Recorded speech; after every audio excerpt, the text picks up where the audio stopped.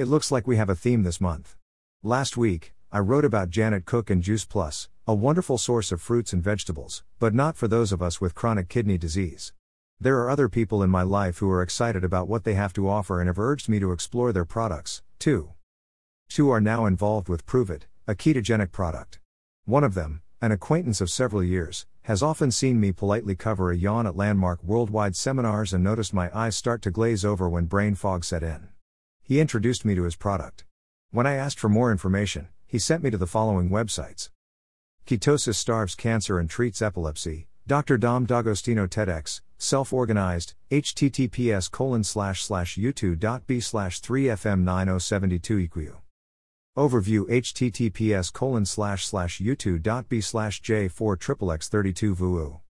Benefits of the keto diet, Dr. Josh Axe https://u2.b/kg, KIAFJHW. I don't have cancer, epilepsy, or Alzheimer's, but I certainly could use these benefits listed among others at https://proveit.wordpress.com/the benefits of keto ketones/ weight loss, blood sugar balance and enhanced insulin sensitivity, increased satiety, and decreased food cravings, improved energy levels, oxygen capacity, motor performance and athletic performance, inflammation management, endurance enhancement. This sounded great. Maybe a little too great for a CKD patient? So I did what I usually do, researched a bit more and found this at FAQ at https://proveit.zendesk.com/hc/ns. There is no reason that the ketones produced by the product will affect the kidneys or liver any differently than ketones produced from exogenous fats, such as when eating a ketogenic diet, or ketones produced from stored fats, such as when calorie restricting or losing weight. Exogenous ketone scientific literature does not suggest that neither the kidney nor liver function is negatively affected by ketosis.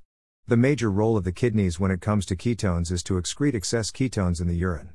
This excretion will likely be highest during the first few days of keto adaptation, either in eating the keto diet or consuming keto/OS, but the body will retain more and the tissues will begin to preferentially burn the ketones as consumption continues. Ketones will also naturally act as a diuretic, so you lose salt, potassium, calcium and magnesium, and it is generally encouraged to increase sodium intake with ketones. You need to increase your sodium intake with this product. But as CKD patients, we are limited here. I know I am restricted to 2000 mg daily, which is fairly liberal as far as renal diets go. I decided to look at the product's nutritional label at http://proveitno.com/product/keto/. Notice one packet contains 970 mg of sodium. As I scoured several independent distributors' websites, it became clear you start with one packet and work your way up to 3 a day, one with each meal. That means 3 times the 970 mg. In each packet are 2,910 mg daily without the extra sodium you're urged to ingest. Wait a minute. I was already 910 mg of sodium over my limit with just the packets before adding extra. That and the following statement convinced me that while this sounds like a terrific product, it's not for chronic kidney disease patients.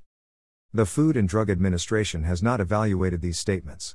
This product is not intended to diagnose, treat, cure or prevent any disease. Say hello again, renal diet, my best friend.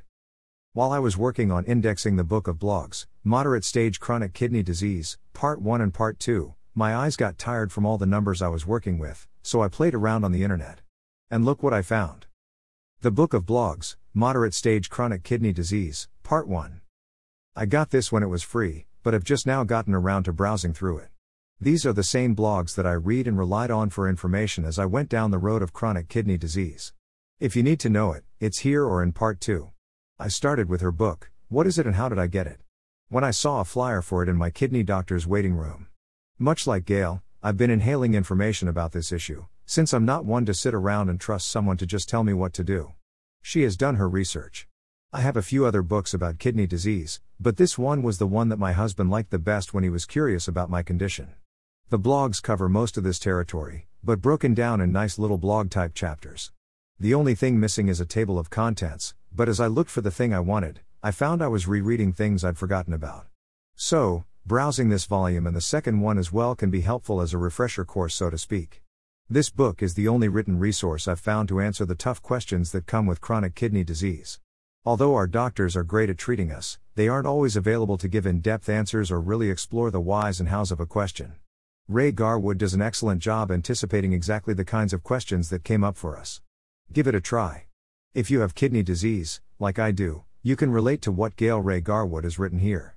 Very useful. The Book of Blogs, Moderate Stage Chronic Kidney Disease, Part 2. So much information. Although this was purchased for my wife, I can honestly say that there is a wealth of information in this book as well as Part 1. So many questions answered that doctors and nutritionists forget to tell patients have been researched and answered in layman's terms. Hooray for the efforts of this author who is using her talents to help others. What is it and how did I get it? Early Stage Chronic Kidney Disease. Great book to help with the anxiety that comes with the diagnosis. Very helpful. Until next week. Keep living your life.